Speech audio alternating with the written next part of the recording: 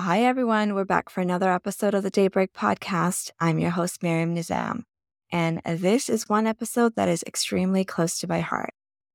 When I was younger, I had a vision of my life not unlike that of many other young girls and women: to get married, have a big house that was a home, and fill it with a few babies of my own. To be exact, I was going to get married at 24 to a handsome, strong but silent husband in a lavish wedding, and then have my first baby at 26, a girl, and a second at 28, a boy. But plans rarely go according to plan, as I'm sure many of you can attest to, because here I am at almost 40, single and childless. Listen, I can't complain. I've had incredible adventures, a fulfilling career, and the most amazing friends and family. My life has been truly blessed. But as I've grown older, my circle of friends has evolved and in some ways grown smaller. People have moved on to build their own families. My parents are aging and needing more care. And that feeling of invincibility from my youth has softened. I'm recognizing my mortality more and more. So my dreams have morphed and expanded over the years, and I'm acknowledging a new longing, a desire to belong. I'm asking myself, what does my version of family look like? Do the dreams I had at 24 still hold true? What legacy will I leave behind, and will it end with me? Who will be at my end with me? And most importantly, what do I do with all the love bursting inside of me, wanting to be shared? These questions have led me to ponder the possibility of having a child. But in the absence of that handsome, strong, but silent husband, what are my options? I'm joined today by a dear friend, Laura Gillen, who a few years back made the bold choice to become a single mom by using a sperm donor. I've never asked Laura all the details, and I'm incredibly grateful that she agreed to be here today and share her journey with me and all of you. We'll dive into the process, the highs, the lows, the learnings, and the immense joy that this decision has brought to her life. So whether you've ever considered unconventional paths to parenthood, or you're simply curious about the beautiful complexities of family and love, stay with us. Laura's story is both inspiring and enlightening, and I can't wait for you to hear it. Let's just get to it and welcome Laura. Thank you, Maryam. It's an honor to be sitting here with you and have the opportunity to share my story. I would just really like Laura to start off with telling us a little bit about yourself. Yeah, absolutely. So I hail from the great state of Ohio. I grew up in a very small town in southern Ohio, went to the Ohio State University, go Bucks. And right out of college, Goldman Sachs gave me a chance to move to New York and become a part of the hedge fund world. I moved to New York, fell into a bit of a pattern right out of the gate, wanting to keep my spot at Goldman. So I gave 200%. I lived in an amazing city with my best friend on the planet, and I didn't want to miss out on seeing the world as well. So the pattern: eat, sleep, breathe, work, go have fun. Right. Left very little time for sleep, zero time for what do I want my life to look like in 5 years. I was just focused on the moment. Every day, I literally blinked and 5 years had gone by. So enjoyed every minute of it, but needed to take a step back and say, okay, been there, done that. What's next? Decided still young enough. I still want to see more. I want to go on a new adventure. Chicago sounds fun. Let's do that. So got an opportunity still within the hedge fund world in Chicago, moved there, met a great group of friends, fell very quickly into the same pattern. I dated a little, definitely not a lot. I can vouch for that, by the way. Not that I didn't have an interest in it, but I think I had such a heavy focus on so many other areas that I never took the time to date. I did a little. And that was on repeat for 8 years of my time in Chicago. And at the end of 2013, my entire world came crashing down. The company that I worked for, September of 2013, the CFTC, came knocking on our door, and they were questioning the executive team for potential misappropriation of funds. Eventually, it took about 4 months to liquidate the fund. I was just completely and utterly mentally drained after that. So January of 2014, I finally was released of my duties and obligations. I'd done all that I could do to help in that awful time. And I took a break. So I took about 4 or 5 months to go sit on whatever beach I could find and really try and do some searching, find myself, think about what did I truly want out of life? Think about all the things that I had accomplished. What did they mean to me now? And what did I feel was missing? So I started to really think through what's next, reprioritized what was important to me, and really started to think about that long-term life plan. That long-term life plan somehow brought her north of the border to Canada, which is where I ended up meeting Laura. And we had a really interesting first meeting. Where you asked why on earth I came to Canada when the dating life was too tough. Yeah. Dating life was not necessarily any different than what I saw in New York and Chicago. But I think my priorities in life drastically changed. I was looking for my dream, and truly my dream was to become a mom. It's not that I didn't want the entire package. Let's be honest. If Prince Charming showed up on my doorstep tomorrow, I would not slam the door in his face. But I realized I didn't need the entire package to be happy. I knew what I want. I wanted to be a mom. I wanted a child. I've known that since day one. I just lost a little bit of time having other adventures in life. But I made the decision to come to Canada for a number of reasons. I was certainly running from something, but I was looking to find something too. And certainly did my research and knew that Canada is a wonderful country that gives all sorts of benefits in the world of work-life balance, focus on health, physical and mental, and afforded me the opportunity to potentially do this on my own, become a mom on my own without breaking the bank.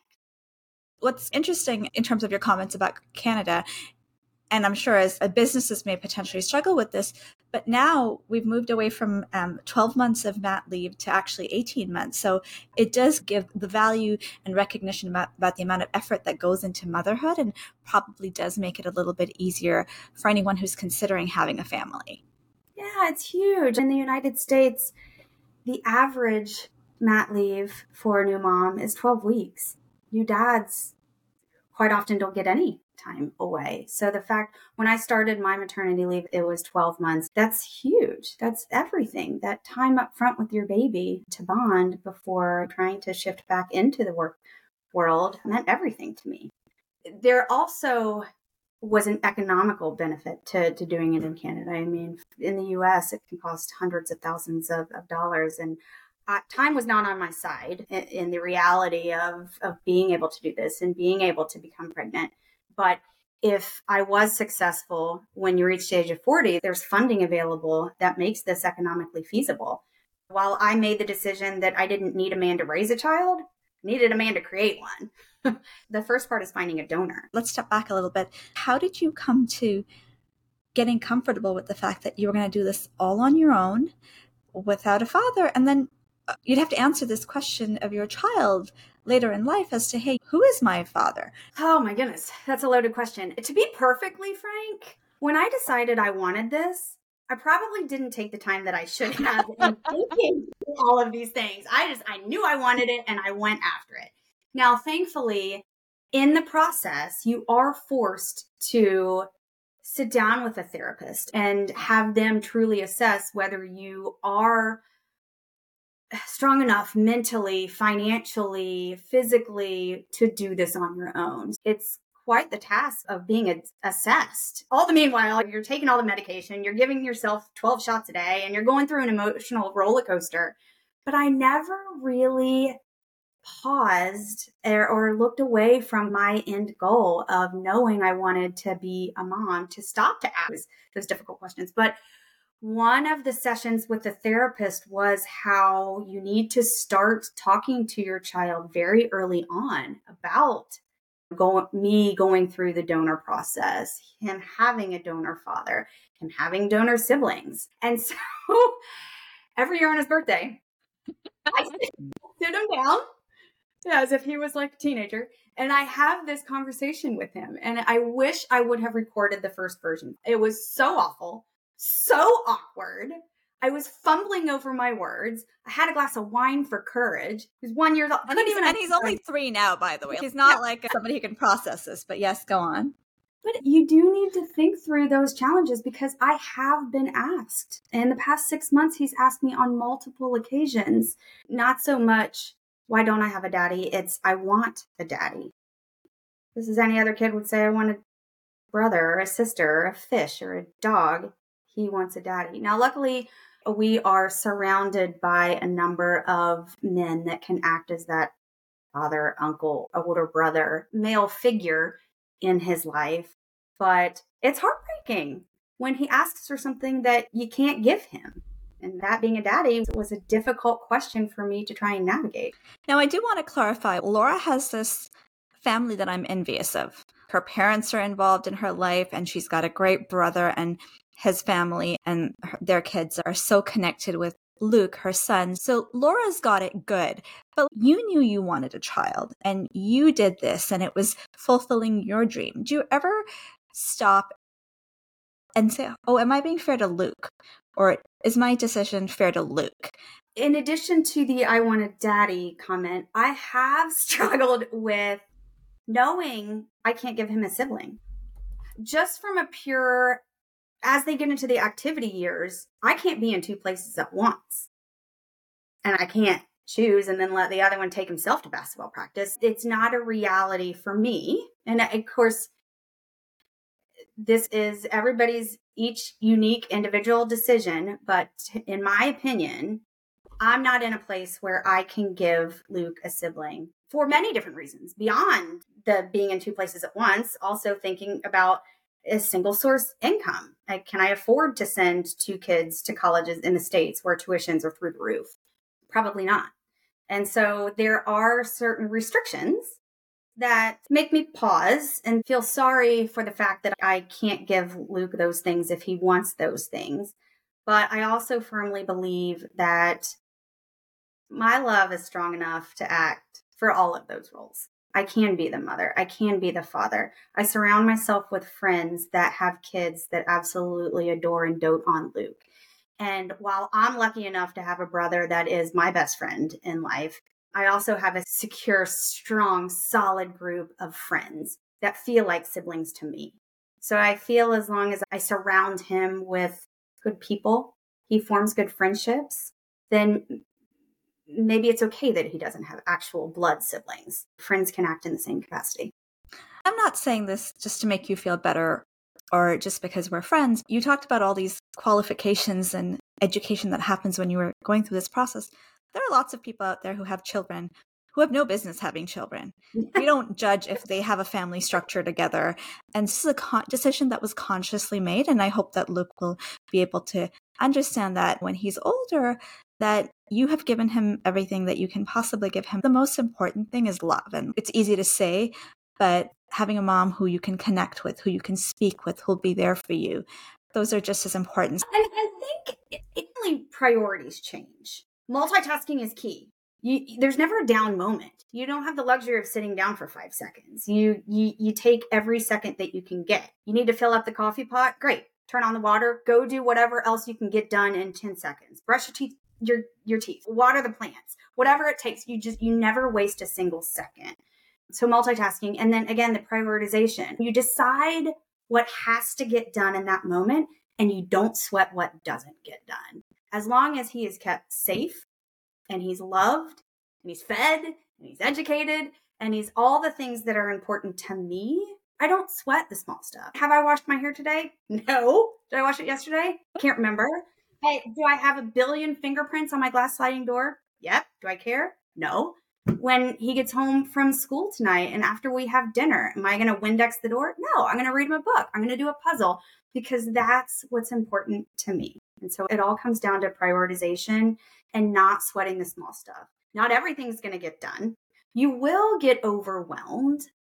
But in the moments that I do get overwhelmed, and to be honest, it happens a lot. But when I do get overwhelmed, I'm reminded by a quote that my dad said to me when this all started.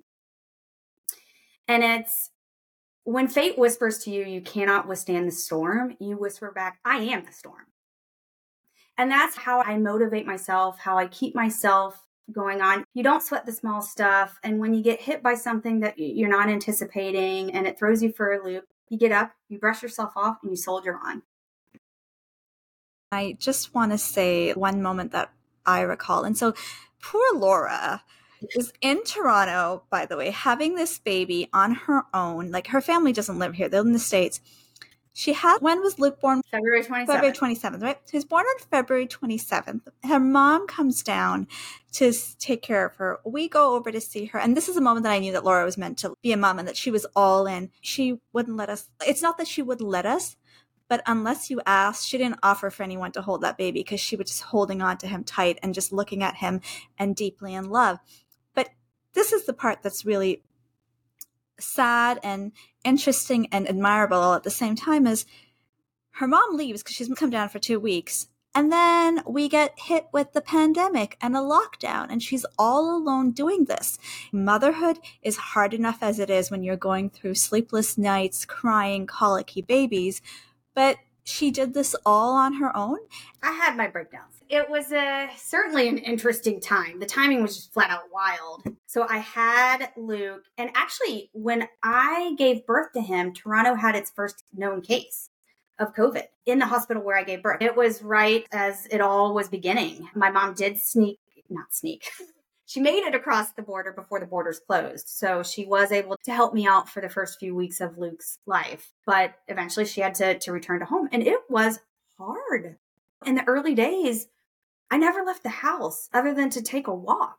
I had groceries delivered. We weren't really seeing each other, right? Our friend circle, we had video calls to start. We eventually took a chance and got together outside, but I was in a house all alone with this infant, and it got hard. So I eventually did make the decision after his 4-month vaccination I had our good friend Caroline drive me to the Canadian border, and I walked across the Peace Bridge, pushing Luke in a stroller with as many clothes as I could carry. I had duffel bags hanging off the stroller. I looked like a Sherpa. It was the crazy, not a soul in sight, right? No cars, no pedestrians, nobody.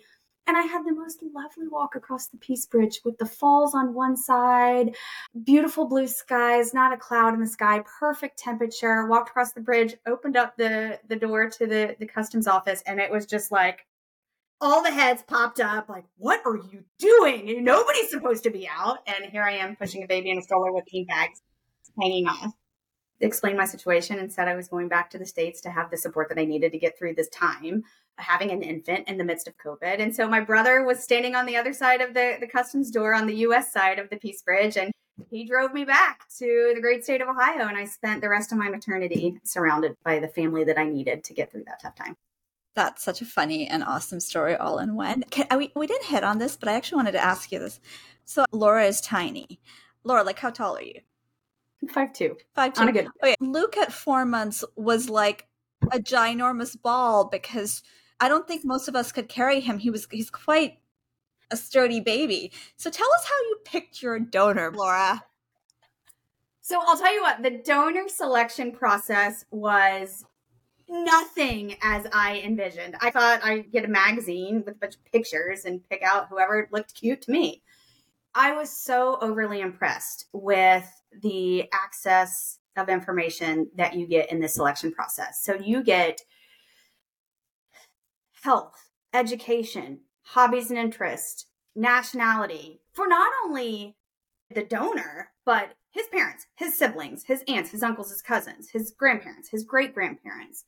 There are pictures of him as an infant, as a toddler, as a teenager, as an adult. And then there's an audio where he tells his life story. And so you get to hear his voice and his passions of life. And I was just blown away. And I may have overshot in the height department, knowing that I was challenged in that department. I think he may have been 6'6". Oh, geez. Okay. Maybe I overshot a little on that one. Okay. But yeah, Luke's a giant. So now, so basically when Luke grows up and becomes 18, theoretically he could reach out to this person, correct? Correct. That's awesome. And having that video, that's so cool. And it feels so much more personal. Look, we talked a little bit about your challenges, but what do you struggle with now? Aside from obviously answering some of Luke's questions, do you feel like at any point in time you've lost you? Definitely not. Definitely not. I am very proud of the career that I left. I don't regret focusing so many years on that portion of my life, but I don't want to say it doesn't mean anything to me now, because I now am afforded the opportunity to work for a wonderful company that still keeps me challenged every day and feeling as if I'm growing from a career perspective. But it gives me the work-life balance that I need to be a single mom and to be able to do this all on my own. I think I struggle mostly in the world of, like, I completely underestimated how tough the tough days would be. And one example, we both had COVID at the same time. So trying to care for a sick child when you yourself are sick is a challenge. My parents are in South Carolina, my brother's in Ohio, but still 90 minutes away. I do have friends and family here in Columbus, but I made the decision to be a parent knowing I was going to be on my own. I do want to do it all myself. I have to work. I have to earn income. So I'm forced to be away from my child for 8 hours a day, but I want to spend every other minute with him that I can. And maybe that's part of me not having an interest in the dating world today as well, because do I want to sacrifice an hour or two of time away from my son to go on what could potentially be a bad date? No, I don't. I really, really, really wanted to be a mom. I am so grateful for the fact that my dream came true, that I'm not going to waste a single second of it. I guess you don't really know how tough it's going to get, because when he becomes a teenager with a mind of his own, he's going to challenge you on things, and you may not have somebody to back you up at that moment in time. The challenges will always be there. They'll shift, they'll change, but absolutely, there's always going to be a challenge to overcome. But again, it's all a matter of prioritization. You figure it out. You pivot and you shift accordingly, and you make sacrifices that you wouldn't necessarily make without a child in that instance. But you make sacrifices and you make it work, because that's what you want. This is the new dream. This is the new priority. A friend of mine recently reached out to you to ask about your experiences. She's considering having a child on her own as well. So this is by no means an unusual dilemma or scenario or thought process. What was something that she asked that stood out for you that you'd like others to think about? And for anyone at a point in their lives considering having a child of their own, what words of wisdom do you share? I remember vividly this conversation with your friend, and she asked all the things that you should consider, the financial toll that it can take, having the mental strength, having a support system. And even in times when I didn't have a support system right next door, you take the phone calls, you take the video calls, you take the support in any way, shape, or form that you can get it. And again, you prioritize. You have to fully appreciate that you're going to get unexpected interruptions. Things are never going to go according to plan. And that's okay. There was an incident a couple of months ago when Luke was about 3.5. And I thought I was past the years of not being able to turn away for 3 seconds. And so I went downstairs. It was after dinner, right before bed, bath, that whole routine. And his water bottle was empty. So I went downstairs to fill his water bottle, and I heard the scream. And it was 40 seconds that I was gone. And in those 40 seconds, he had managed to plug the treadmill in, take the safety key out, turn the sucker on, get his hand caught in the belt, and found a secondary burn. Oh, dear. Yeah. So but instantly went to Nationwide. They cleaned the wound. They patched him up. We had a couple of weeks where he would sit in the bathtub with his wrapped arms straight up in the air. And you have those challenges. You have those moments where you think, oh my God, what am I doing? I'm failing miserably. And here we are 2 months later, and he's perfectly fine. His hand is healed. it's healed brilliantly. Scariest moment of my life, and certainly the moment where I crying just traumatically, thinking I can't do this on my own. But again, you brush yourself off, you recover, and take each day as they come. I know you have a lot of friends and family, and you're very close with them, and you talk to them all the time.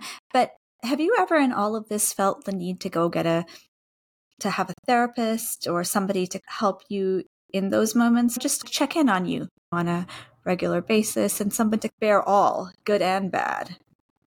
Yeah, I think about that a lot. I've thought about just to have an independent ear that knows nothing about me, that has no link to me. I thought about it a lot after I was actually in New York for 9/11, and that really took a toll on me mentally. So I've thought a lot about it over the years, and post Luke, I haven't sought out therapy for myself. Although funny that you ask, I had a conversation with Luke's daycare teachers last week, and they think I need to have child therapists come into daycare to just assess him from an emotional standpoint. I asked why, and they said, well, he has some breakdowns from time to time. And perfect example today, we were lining up to go outside, and he couldn't stand by his best friend. And so he threw a tantrum. And I was like, all right, well, first of all, he's 3. Secondly, just let him stand by his best friend. What's the problem? But I absolutely see the value in that and will 100% go with their advice. And I've started to think about that for myself as well. I think it's absolutely a healthy thing to do. And it's good to get thoughts out. Again, to your family, yes. To your friends, yes. But to an independent party as well, 100% see the value in that. Before we leave, why did you decide to come on the show today and talk about your experience? Honestly, Maryam, in full transparency, I actually struggled with the decision. I had a momentary pause. On one hand, I want to help. This is hands down the best thing I have done with my life. And if my story can reach one person and give them the courage to go after their dream of becoming a mom and doing this solo and finding the same joy that I found, well worth it. My momentary pause was because I feel like I'm sharing this story with the public before my own son even understands it. But I think and I'm so grateful for being able to do this in this day and age. This is becoming normal. This is becoming accepted. He will have multiple kids in his class that come from the same journey.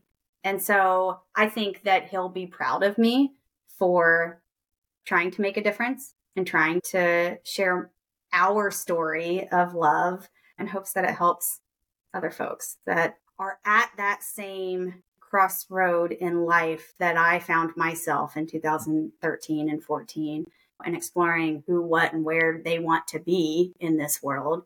If my story helps, then this is all well worth it. I commend you for your bravery, and I thank you for coming on here. And I'm pretty sure there's going to be a ton of people who are going to appreciate and understand also the experience better.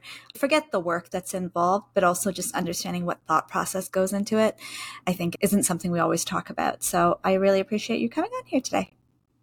Thank you for having me. Raising a child is a commitment and a sacrifice when you've got 2 parents in the mix. So it definitely takes serious strength of character to voluntarily go it alone as Laura has done. I never really thought about the process so much as the outcome, so I'm glad that Laura agreed to share her story with me. I have no doubt that Luke will grow up proud of his mother, not just because she's here today sharing her experiences with the intention of helping others, but because she's a devoted and loving mother through and through. Yes, Laura took an untraditional path to parenthood, and it might not be something everyone is comfortable with. But don't for a minute think that what she and so many other men and women are doing today in raising their child alone is untraditional, unconventional. While I know we'd all love for children to grow up supported by 2 parents, in the United States, almost a quarter of children under the age of 18 are raised in single-parent households due to various factors, very few of which are related to the choice to be a single parent by choice. I embarked on this conversation with Laura to learn more about what's possible for me and how to make it a success. Your path to parenthood should align with your values, resources, and support network. But knowing that you have options helps to bring peace and clarity, especially in times when so much around us lies beyond our control and plans. As we conclude today's episode, I want to leave you with this thought. Whether you're pursuing motherhood, fatherhood, or simply seeking to define your own unique version of family, remember that you're not alone on this journey. So many people out there are navigating similar challenges, questions, and crossroads, and we're here to learn, grow, and share our stories together. Thanks for joining us today, and I hope you've enjoyed this episode. And now that you've taken a break, let's go explore. Until next time, live strong and embrace the daybreak.